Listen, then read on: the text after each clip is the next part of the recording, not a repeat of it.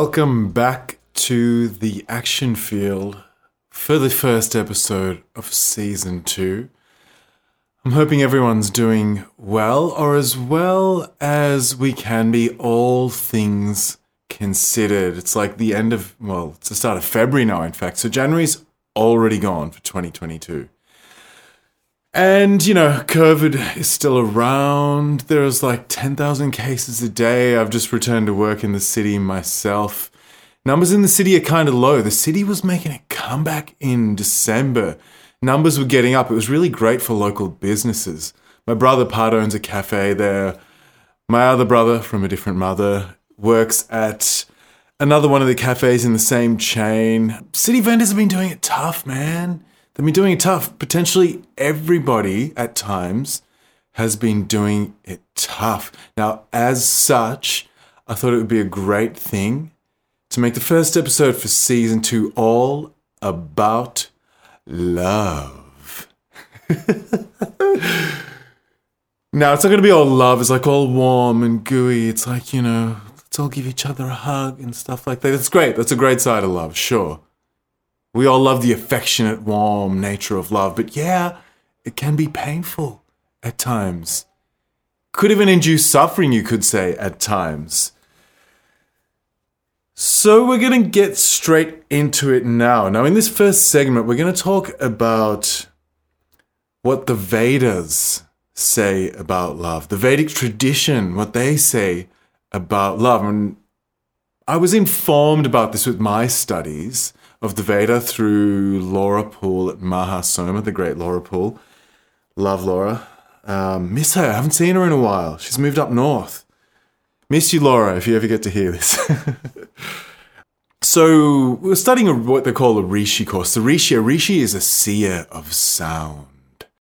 The Rishi can cognize messages from the universe and use that to inform their actions moving forward. They're able to see the sound. Now, if you remember back to the episode I did on, what was it? Maybe it was on the Bhagavad Gita, and we spoke about the origins of meditation and the Vedas. The Vedas date back, I think the earliest one was called the Rig Veda. Dates all the way back to 1500 BC, maybe even further back, maybe into like the 2500 BC. And it was initially an oral tradition. It was a spoken tradition. It was passed on in word. So that could be why the Rishi has to be able to see the sound, is because the Vedas were an oral tradition. If I'm wrong about this, someone reach out, write me, would love to be straightened up. But from as far as I know, that's the deal. So studying this Rishi course with Laura at Maharishi, and we got to stage 4, which was the love module. So we went up and spent a weekend away on her property it was on the Surf Coast. Like, I've never been in such a remote place. Really beautiful. So the course went, was it just a full day? Maybe it was just it was a day course. That's right, on a Sunday. And we spoke all about love. Now, one of the things that I heard that really, really caught my mind is this concept, this idea of what they call in the Vedic word Lash Avidya, Lakhe, second word Vidya. Now, what the hell is Lash Avidya? Well, Lash Avidya means the faint remains of ignorance. So it's just the faint remains of ignorance. It's not maximum ignorance, where we ignore everything, all the messages coming to us, which just, ends up in suffering. And it's not minimum ignorance, where we acknowledge everything all the time and we're then unable to recognize the differences in each other, which could lead us to be permanently mired in oneness, which can lead to this other experience called Shunyavada. I'll get back to that in a sec. So just a little bit more on what Lash Avidya is. So Lash Avidya, like I said, means the faint remains of ignorance. And it's all about using ignorance as a tool to create the joy of unity. Lascia video is the intended and knowing exploration of how we would like to style our ignorance. Sounds kind of cool, huh? How do you want to style your ignorance? Well, I want to style it like this, man. Well, I want to style mine like this, man. Right on, man. So what is it exactly we are ignoring here when we talk about maximum ignorance and minimum ignorance? What are we ignoring? Well, we're ignoring the ultimate truth, which is the ultimate truth, I should say, which is the oneness of our totality.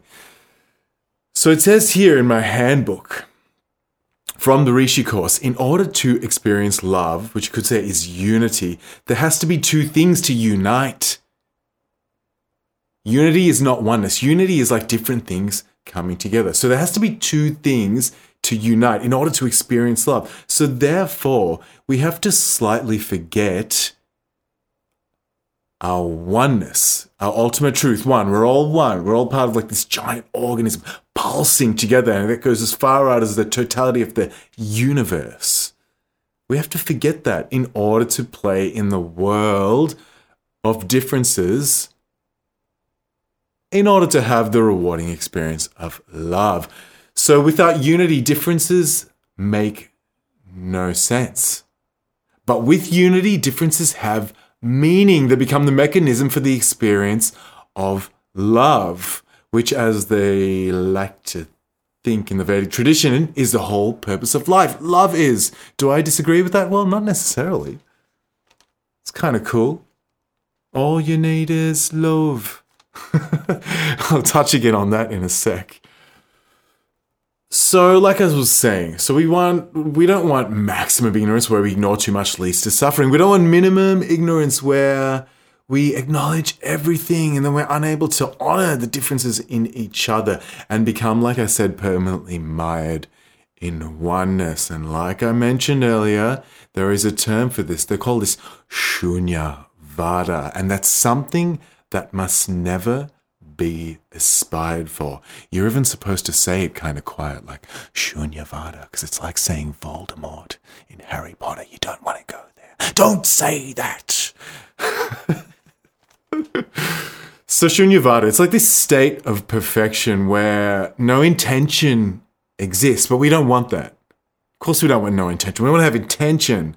We want to play in creativity and not eliminate creativity. Because if we eliminate the knowledge of all differences and live permanently in that state of oneness, we therefore eliminate the possibility of experiencing love. We need differences to experience love. So what we want is that optimum amount of ignorance. So not too much ignoring of differences, which just causes pain and suffering. Not too little amount of ignoring, which can lead to Shunyavada, and we don't want to go there. No, we want the faint remains of ignorance. This brings a whole lot of unity. If you have that little faint bit of ignorance, we can ignore differences here and there. It enables people, we can talk about people in this instance, to unite. When people unite by ignoring little differences that can potentially get on each other's nerves, it stimulates the phenomenon of love. Now, there's a good analogy for having like the faint remains of ignorance, and it's the ginger tea analogy. We spoke about this in our 12-hour session with Laura. It's like a total fiend for teaching. Huge respect. Love her. So we want our ignorance to be like our experience of ginger tea. So when you make a ginger tea, like you could have it with a bit of honey and lemon. Oh, that's great. It's tasty. You slice off the ginger, right? You put it in the hot water. Now, when you're drinking it, you're just sipping on it. You're not going to like glug the whole thing and then eat the ginger as well. No. Pretend ginger is ignorance. You just want it to flavor your tea, right? Some nice, delicious ginger tea. Just sip it and have like the essence of ginger. So you have like the essence of ignorance. Not a whole bunch of ignorance. You end up making, stupid decisions, doing bloody stupid things. No, we just want the faint remains, like that beautiful ginger flavor in our ginger tea. So this is Lasha Vidya. And the Vedas contend that we need this in order to get excited by the differences in each other, just enough to experience the unity. Remembering, unity, like I said, it's not oneness, it's where there's different entities coming together. It could even be opposites coming together. Jung speaks about that a lot, the unity, the coming together of opposites, but we'll get back to that in a bit. So we want to be stimulated enough by the differences in each other to experience the unity of love. Therefore, like I've been getting at, be willing to let go of some knowledge. Be willing to let go into love. You know, maybe you've heard that phrase, let go into love. When people say that, potentially this is what they're meaning. Let go of differences, of spotting the differences enough to be able to experience love. Because intellectually, you will always be able to talk yourself out of love. Because it hardly makes any bloody sense. You know, from my little taste of it with the Vedic world, it makes it all sound, blissful and wonderful. But love includes or it can include, no, I'll say it will include, comes with the sacrifice. Love includes vast amounts of pain, and anguish. And why we would be willing to go into such is a great mystery. We're going to go deep into the mystery with Carl Jung in the next segment. But this is partly the knowledge we must let go of in order to experience love. Will it be painful at times? Yes. Will it potentially lead to suffering? Yes. And that's part of the knowledge that we have to let go of, or let go of just enough in order to still move towards love. Let go of the idea of perfection. I'm going to go into two little music stories here. It makes me think of that song by the Melbourne group Hate Rock. Love is perfection.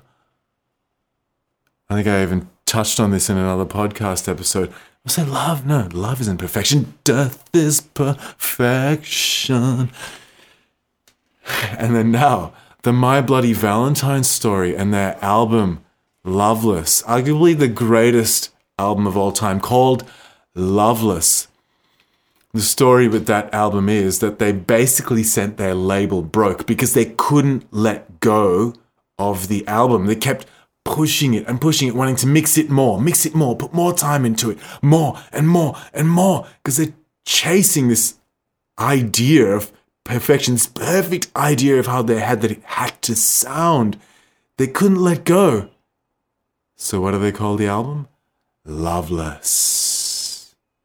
Now, we're going to go into a little soundbite from a 1967 album released by the Maharishi himself. I was going to say the great Maharishi. Maha means great, I think. The great Rishi. Maharishi Mahesh Maharishi Mahesh Yogi, the man who brought Vedic meditation, or as they copyrighted it, transcendental meditation to the West. So in 1967, he put out this album called Love. Or I don't know what the album was called. Maybe it was self-titled, but there's a song or a track or a piece on it called Love. So we're going to hear from that right now. Let's get to it.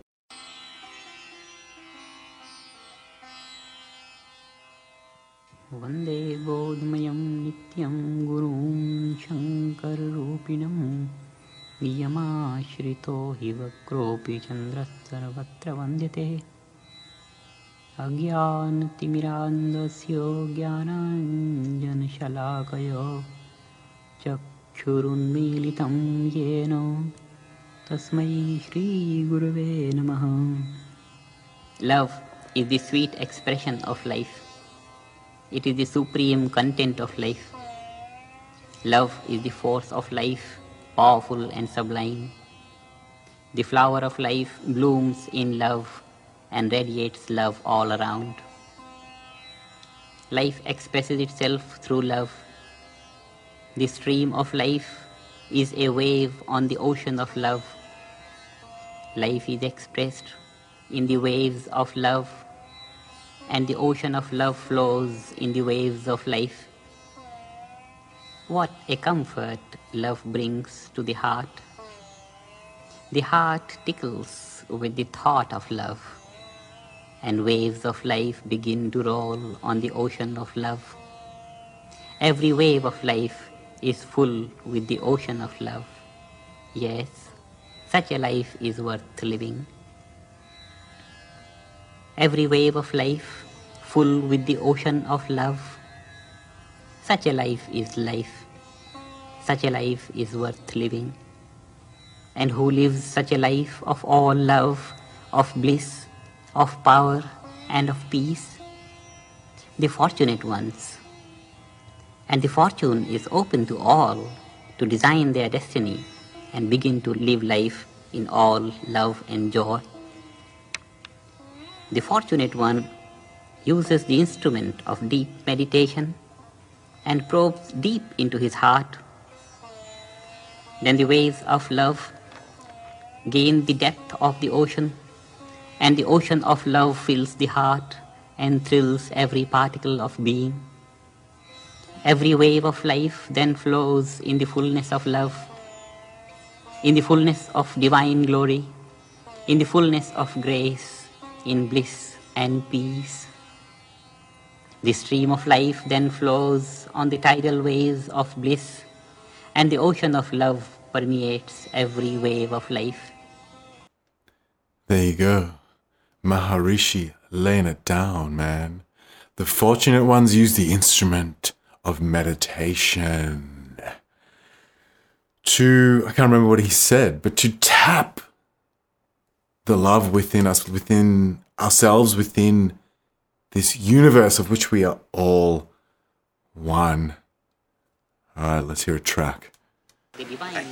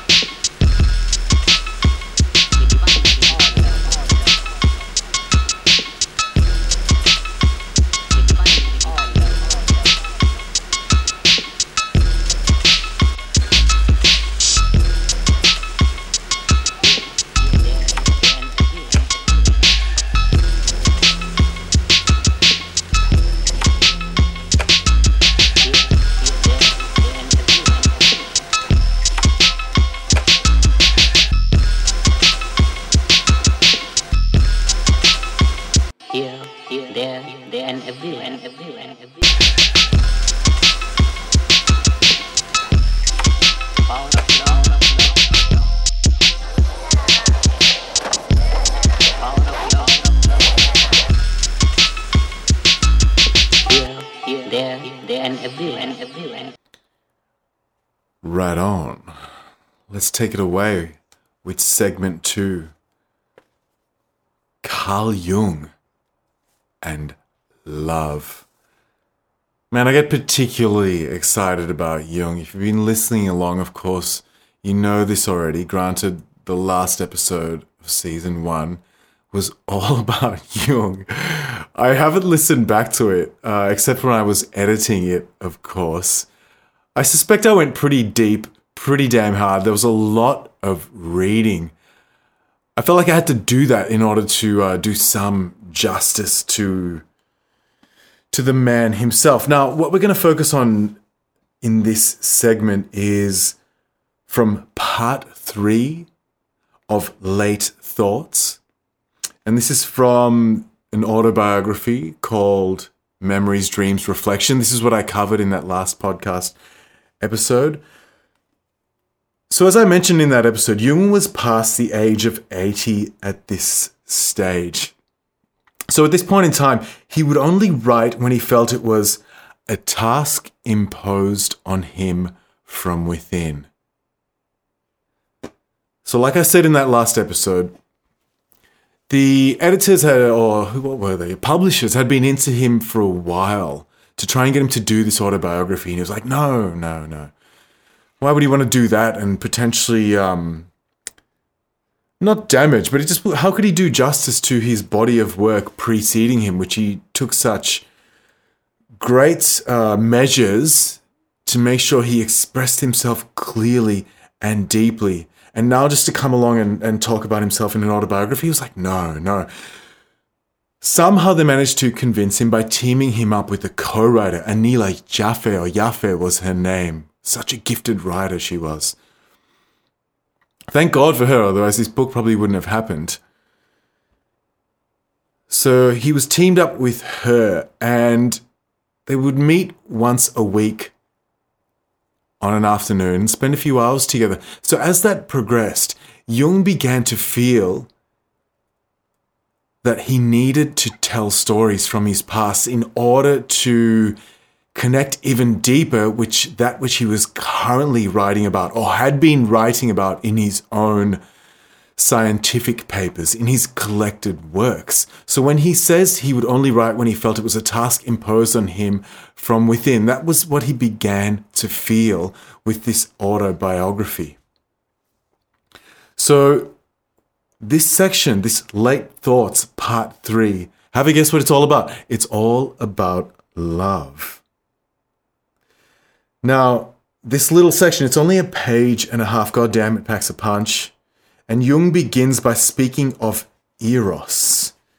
Now, Eros, he says, is a daimon of ancient Greece whose range of activity extends from the endless spaces of the heavens to the dark abysses of hell.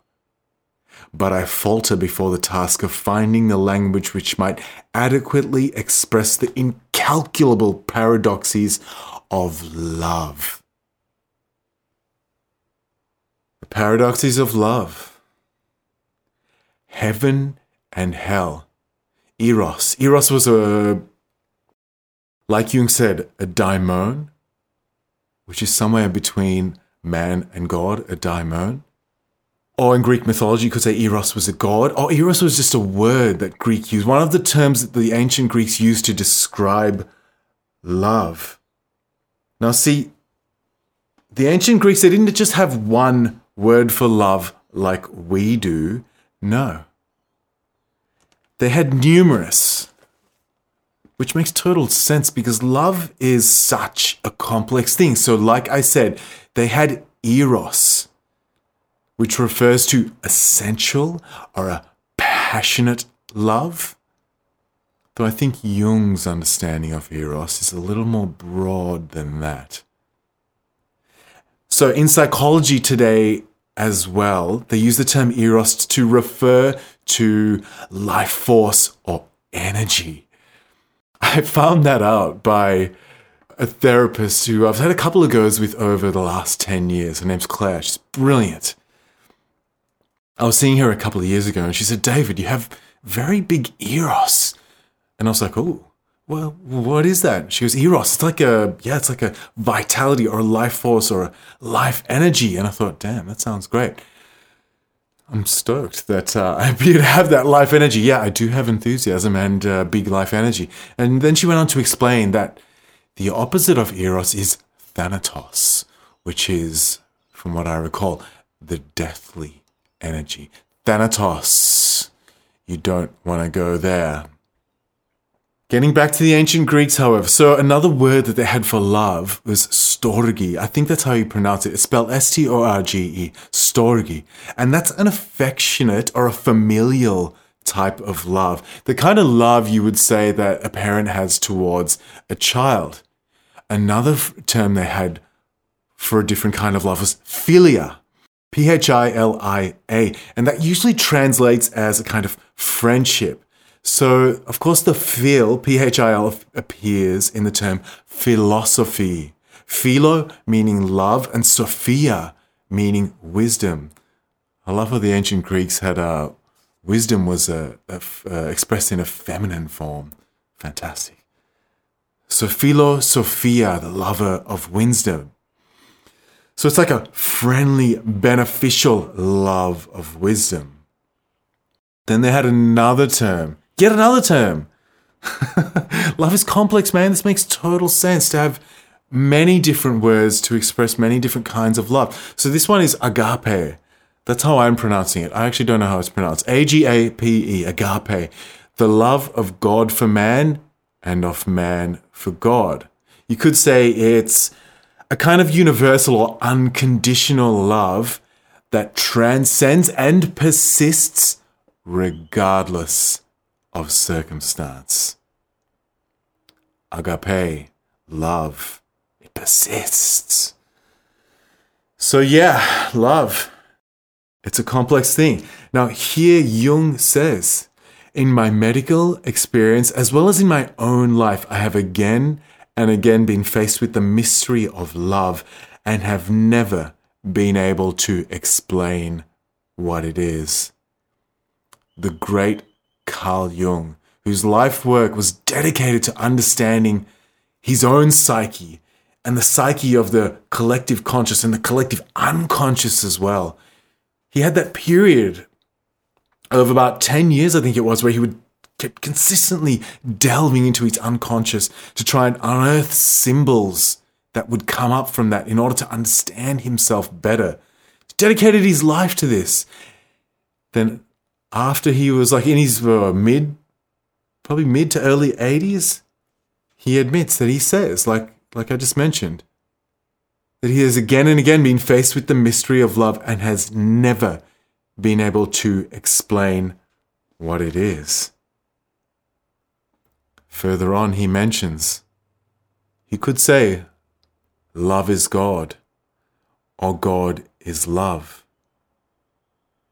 There's a Latin phrase used to describe that. It's ignotum per ignatius, and it is to name the unknown by the even more unknown. I love that phrase so much, ignotum per ignatius. So when you're saying love is God, love, it's a mystery, it's the unknown. And how do you express it? By naming it by the even more unknown, God. How can you explain God? You can't. Jung says, whatever one can say, no words can express the whole. God is love. Love is God. God is omnipotent, omnipresent, and omniscient. Everywhere. God is everywhere. You can say, how can you express the whole? You can't. Ignotum per ignatius. So how do you explain God then? Well, you explain it by the even more inexplicable love. Or the other way around, love is God. And then you have like that little bit of the Beatles song I sang before. I think it was this is John Lennon's song. All you need is love. Bwah, bah, bah, bah, bah. Listening to it now, I think John was kind of joking, man. He's kind of taking the piss. It's like, yeah, all you need is love, but what is love? You can't even explain it. The countless songs and albums, works of art, literature have all attempted to describe the mystery. Or perhaps what everyone is actually trying to do is understand the mystery of love via the expression of that which is within, and whatever form it takes, a song, a book, a poem. We'll get to love and poetry later on with the troubadours of 12th century Provence in France. That's the next segment. We'll come back to that. But like I was saying, think about it. Like, how many works of art is love the main focus? So many. God, even I'm obsessed with it in my own songs. Now, Jung, in this little segment, this little page and a half segment, quotes the Corinthians 13:7. Love bears all things and endures all things. And Jung says, these words are all there is to be said. Nothing can be added to them. Wow. Full on. Love bears all things and endures all things. Nothing can be added to that. That is the phrase that covers it all, or as best as it can. Going to read from Jung. For we are in the deepest sense the victims and the instruments of cosmogonic love. That's love in quotation marks. Here he says, I put the word in quotation marks to indicate that I do not use it in its connotations of desiring, preferring, favoring, wishing, or similar feelings, but as something superior to the individual, a unified and undivided whole. Like Jung said earlier, how can you express the whole? You can't. And like he said, he's not talking about love like, oh, I love that color. Oh, I love that car. I mean, sure, they can inspire love with you, but no, he's talking about something that is superior to the individual. Like he said, a unified and undivided whole. Take it away again, Carlos. Being apart, man cannot grasp the whole. He is at its mercy. He may assent to it or rebel against it, but he is always caught up by it and enclosed within it. He is dependent on it and sustained by it. Love is his light and his darkness, whose end he cannot see. Oh, man. I just got goosebumps all over me. That's why I love Jung. You know, I love Maharishi speaking about it too. Love is bliss. That's, it can be at times. That's great. But Jung does not ignore the whole. Remember how he said eros? Let me just flip back a page and read that bit again. When he was describing eros, this daimon whose range of activity extends from the endless spaces of heavens to the dark abysses of hell. And eros is one of the words the ancient Greeks used to describe love. That's how far love reaches. From the endless spaces of the heavens to the dark abysses of hell. Now I'm going to go on, read some more from Jung. Man can try to name love, showering upon it all the names at his command, and still he will involve himself in endless self-deceptions. If he possesses a grain of wisdom, he will lay down his arms and name the unknown by the more unknown. Ignotum per ignatius, that is, by the name of God. This is a confession of his subjection, his imperfection, his dependence, but at the same time a testimony to his freedom to choose between truth and error. Recall saying in a past podcast episode, I think it was Sartre, Jean-Paul Sartre, we are condemned to be free. The freedom to choose. Like Jung said, the freedom to choose between truth and error. So truth is not the only path. It's like, look around you. Look around you. Krishnamurti, Jiddu Krishnamurti has this saying. Perhaps I've said it before. Perhaps you've heard it before. It goes like this. It is no measure of a man's health to be well adjusted to a profoundly sick society. Yeah, society's sick because truth is like such a distant second to the acquisition of power, of money, of sex, for the sake of affiliation. Where does truth come in that? Oh, God, somewhere down the line. So even Pope Francis says in that fantastic documentary which Wim Wenders made, can't remember what it's called, but Papa says, he says, God loves you. God loves us all. We're all children of God. children of God. We're all children of God. So you have that divine essence within you. And Papa says, and you are free to ignore that if you like. You are free to choose to ignore that. The choice is yours. The choice is yours. How do you want to live? Choose. What am I going to choose? Well, I endeavor to choose truth. And what's that going to cost me? Well, my own truth has been, it's been a bit painful. Career, no real career to speak of. No real career. Has it been worth it? You're goddamn right it has. Has it been painful? Fuck yeah. At times. Would I have it any other way? Fuck no. No way. Do I always succeed in choosing truth? Of course I don't. Who does? Human, we've got to acknowledge, we've got to honor our humanity. And part of being human is this freedom to choose. Are we always going to choose the right thing? The truth? No, sometimes we're going to err on the side of whatever it is that represents an untruth. It's going to happen. Should we beat ourselves up about it? Well, we should be honest with ourselves about it. Should we get ourselves down about it? No, we should just put one foot in front of the other and get to work on walking back towards the right path for us, for whatever it is. Whatever it is for you, you're going to have to choose your own path. That's a truth. There is no way. So now I'm going to cross over into something that's slightly related. Love makes a mention in it.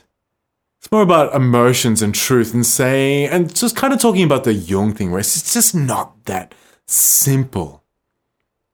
Lennon was joking, I think, and saying all you need is love. Yeah, it's not that simple. It's complex. So now we're going to hear from my man, Donnie Darko, and the scene about love and fear. Donnie's in class and he's getting a lecture from one of his teachers who's just a fucking pain in the ass, man. But I won't put, that's up to you to decide. Let's just hear it. Let's take it away. As you can see, the lifeline is divided into two polar extremes, fear and love. Fear is in the negative energy spectrum, and love is in the positive energy spectrum. Duh. Excuse me? No, duh is a product of fear. Now, on each card is a character dilemma which applies to the lifeline. Please take this. Thank you. Please read each character dilemma aloud and place an X on the lifeline in the appropriate place. Sharita?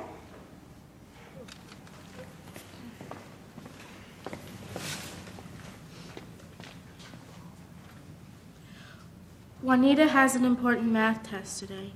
She has known about the test for several weeks, but has not studied. In order to keep from failing her class, Juanita decided that she will cheat on the math test. Good, very good. Mr. Darko.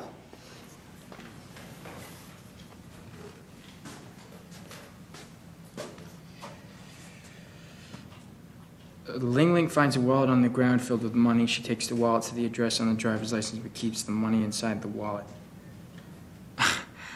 I'm sorry, Miss Farmer, I don't get this. Just place an X on the lifeline in the appropriate place. No, I mean, I know what to do. I don't get this. You can't just lump things into two categories. Things aren't that simple. The lifeline is divided that way. Well, life isn't that simple. I mean, who cares if Ling Ling returns the wallet and keeps the money? It has nothing to do with either fear or love. Fear and love are the deepest of human emotions. Okay, but you're not listening to me. There are other things that need to be taken into account here, like the whole spectrum of human emotion. You can't just lump everything into these two categories and then just deny everything else. If you don't complete the assignment, you'll get a 0 for the day.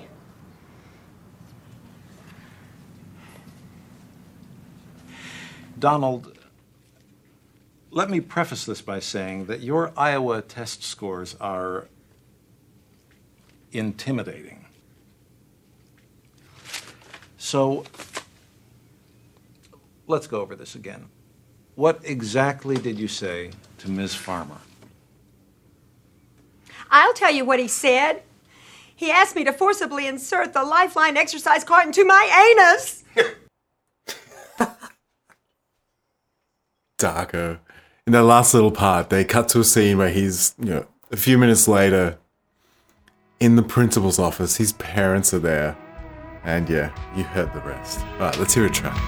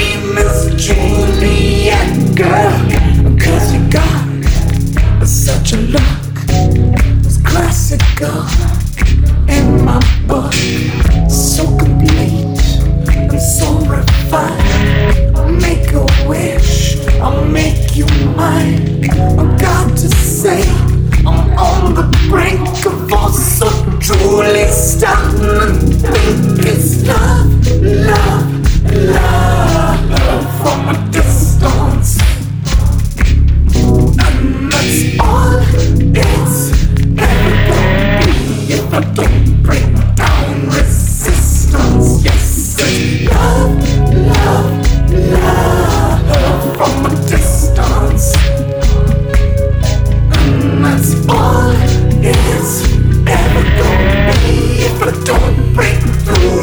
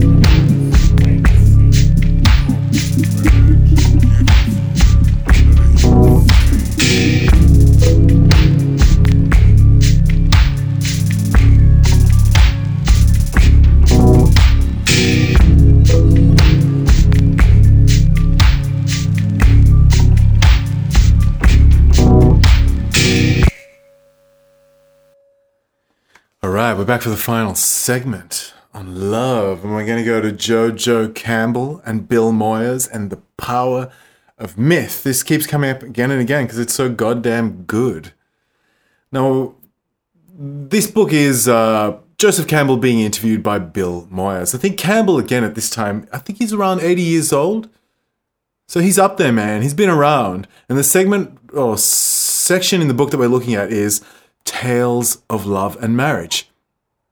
So this segment of the book begins with a poem by the troubadour, Giraud de Bornil. But before I read it, I'm going to explain what the troubadours are. So the troubadours were members of 12th century nobility in Provence in France. They later moved throughout other parts of France and Europe. And in Germany, they were known as the Minnesingers. Minne, M-I-N-N-E. Don't know how to pronounce that exactly again. It's the medieval German word for love. Now, Campbell says that the troubadours were responsible for the transformation of the idea of love in the West. Huge. That's huge. He says that prior to the troubadours, love was simply eros. Remembering what we said about eros, the god who excites you to sexual desire. It's a far more impersonal urge than what the troubadours, and therefore what most of us in the West today, understand falling in love to be. So Campbell reckons that people didn't know about amor, which is a Latin phrase. I think A-M-O-R back then. Now, amor is something personal. The troubadours recognized this. They were interested in the psychology of love, the person-to-person relationships, or the romance of love, if you like. Now, eros, like we said, it's the biological urge to copulate. Though, like I said earlier, I think Jung had a bit more complex idea of what eros represented, what the word or the daimon meant to him. Anyway, but let's get back to this. For Joseph Campbell's idea of what eros is. So he says eros is the biological urge to copulate. And agape, as I stated earlier, it's like a universal compassion. It's like love thy neighbor as thyself, so to speak. So both eros and agape, they're impersonal loves. Whereas amor, the Latin phrase amor, you might know the phrase amor fati, which is the love of your fate. Amor, however, it's more individuated. It's a person-to-person love. Now this is the perfect lead-in to the poem I mentioned earlier by Giraud de Bornil. His time was 1138 to the year 1200, around there. So mid to late 12th century. I'm just going to read a little excerpt. But before I read it, I'm just going to give a quick explanation of what the word reconnoitering means, because it appears in this poem. So to reconnoiter is to approach and try to learn. All right, let's take it away. So through the eyes, love attains the heart. For the eyes are the scouts of the heart. And the eyes go reconnoitering for what it would please the heart to possess.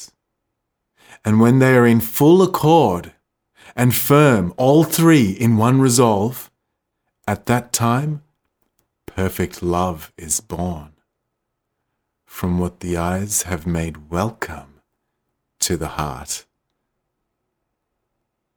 Isn't that beautiful? It's through the eyes that love attains the heart.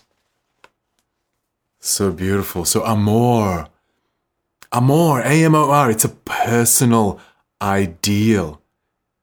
It's got nothing to do with tradition, culture, the church, community, or family. Campbell says that the kind of seizure that comes from the meeting of the eyes, as they say in the troubadour tradition, is a person-to-person experience. Now, at this time, the time of the troubadours, Joseph Campbell leads me, at least, to believe that this person to person, this intimate love born of the eyes meeting, it's contrary to everything that came before. From what I understand and what Campbell implies, if not literally says, marriage could only be sanctified by the church before that in the West, or organized by the family. And that still happens today, organized marriages. To this day, it still happens. So think of like I think it's Baz Luhrmann's Romeo and Juliet. When their eyes meet, there was that seizure. Romeo and Juliet, their eyes met and they were seized. They couldn't resist each other regardless of that deep-standing feud between their families, between the Capulets and the Montagues. Now, the troubadours, they would sing and write poetry about this very kind of love, which was a dangerous thing, given it's contrary to nature, to that which the church would preach. And here, the interviewer, Bill Moyers, makes a great point. Let me just find the page. Bill Moyers says, "So the courage to love became the courage to affirm one's own experience against tradition, the tradition of the church. Why was that important in the evolution of the West?" Here Joseph Campbell says, "It was important in that it gave the West this accent on the individual, that one should have faith in his experience and not simply mouth terms handed down to him by others. It stresses the validity of the individual's experience of what humanity is, of what life is, what values are, against the monolithic system." The courage to love, the courage to affirm one's own experience, even if it goes against tradition, the family, the community, the scene, or your own group of mates. Your experience is sacred. It's entirely yours. In that way, I encourage everyone to stand alone in that way, but it takes courage. It takes massive amount of courage to affirm your own experience of love and not need confirmation from anything external. It's your own experience of love. But that kind of courage, I contend, that's the good side of the accent on the individual in the West. Of course, there's many negative sides to the accent on individualism in the West. Leads to selfishness, pursuit of power, and in doing so, fucking over nature and other people in order just to get more business, get more money, to accumulate more and more. But we're focusing on the good side of individualism. It's the courage to affirm your own experience of love. So be courageous and be audacious when it comes to that which you truly, madly, deeply love. No one can tell you about how you are going to feel when you experience something. No one else can shed any light on that. They can't. That's why I find music criticism, so to speak, kind of funny in that how could anyone possibly shed any light on what your personal experience of a song is going to be? That could be the case with anything, really. How can anyone tell you how you are going to feel about it or about a person? Of course, like I said earlier, love, it's far from being all bliss and no pain. Romeo and Juliet, they both died in the end. Then we have Tristan and Isolde. The story of Tristan and Isolde. Here it is in a nutshell. Isolde was to marry King Mark, though they'd never seen each other. This was an organized marriage. So, Isolde's mother made a love potion so that their love would be genuine, would be real, and that their relationship would be loving. So Tristan is sent to fetch Isolde for King Mark. So seemingly Tristan is one of King Mark's men, right? Now Isolde's nurse is trusted with the love potion, but she leaves it unguarded. Tristan and Isolde both drink the love potion thinking that it's wine. And what happens? Of course, they're overtaken with love. But the thing is, they had already been in love. They just didn't know it. Now I'm going to go back to Joseph Campbell. Let's hear from him. The problem from the troubadour point of view is that King Mark and Isolde, who were to be married, they are not really qualified for love. They've never even seen each other. The true marriage is the marriage that springs from the recognition of identity in the other. And the physical union is simply the sacrament in which it is confirmed. So it doesn't start the other way around with the physical interest that then becomes spiritualized. It starts from the spiritual impact of love. Amor. I'm going to jump ahead here and see what Campbell has to say about a little more. Actually, it's just a little more on the story of Tristan and Isolde. So there's danger too, of course. So in the Tristan romance, when the young couple has drunk their love potion and Isolde's nurse realizes what has happened, she goes to Tristan and says, "You have drunk your death." And Tristan says, "By my death, do you mean this pain of love?" Because that was one of the main points, that one should feel the sickness of love. There's no possible fulfillment in this world of that identity one is experiencing. Oh man, full on. Let's keep going. Tristan says, "If by my death you mean this agony of love, that is my life. If by my death you mean the punishment that we are to suffer if discovered, I accept that.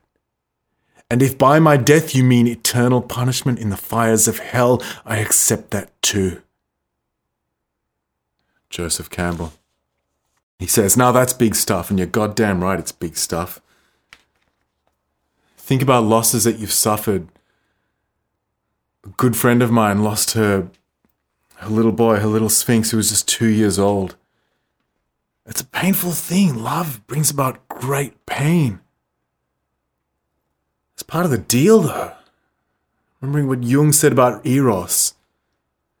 Goes from the vast spaces of heaven to the depths of hell.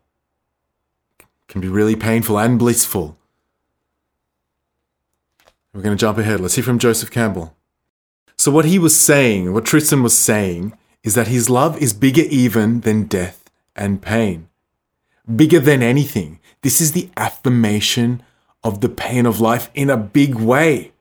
Remember how Jung quoted the Corinthians 13:7. Love bears all things. Love endures all things. You have to be willing to endure this pain, the pain of life in a big way if you are to experience love, to let go into love. Be willing to endure pain. Now, Bill Moyers, the interviewer, says, and he would choose this love. Now, even though it might mean everlasting pain and damnation in hell, Joseph Campbell, any life career that you choose in following your bliss should be chosen with that sense that nobody can frighten me off this thing. And no matter what happens, this is the validation of my life and action. And in choosing love too, says Bill Moyers, but Joseph Campbell says in choosing love too.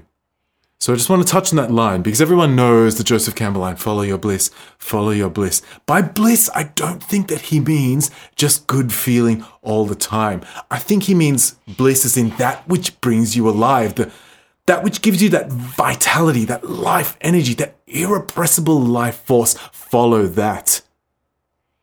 And let nobody frighten you off it. Nobody. And no matter what happens, Campbell says, this is the validation of my life and action. Oh, got goosebumps firing myself up here. Say yes to it all. Say yes to it all. Got to be willing to experience pain and suffering if we want to experience love. So say yes to it all. Hopefully, it's going to bring a little bit of light, a little bit of joy, a little bit of energy into your early February of 2022. Hopefully, with a bit of time, it will go from COVID, I'm talking about, pandemic to endemic, and we can feel a little bit more freedom and okayness with moving around our beautiful Melbourne town or wherever it is that you are living in Australia, in the world. Let's start to get out there, start to reconnect in person with each other, with nature, and let's say yes to it all moving forward. Thank you so much for joining me.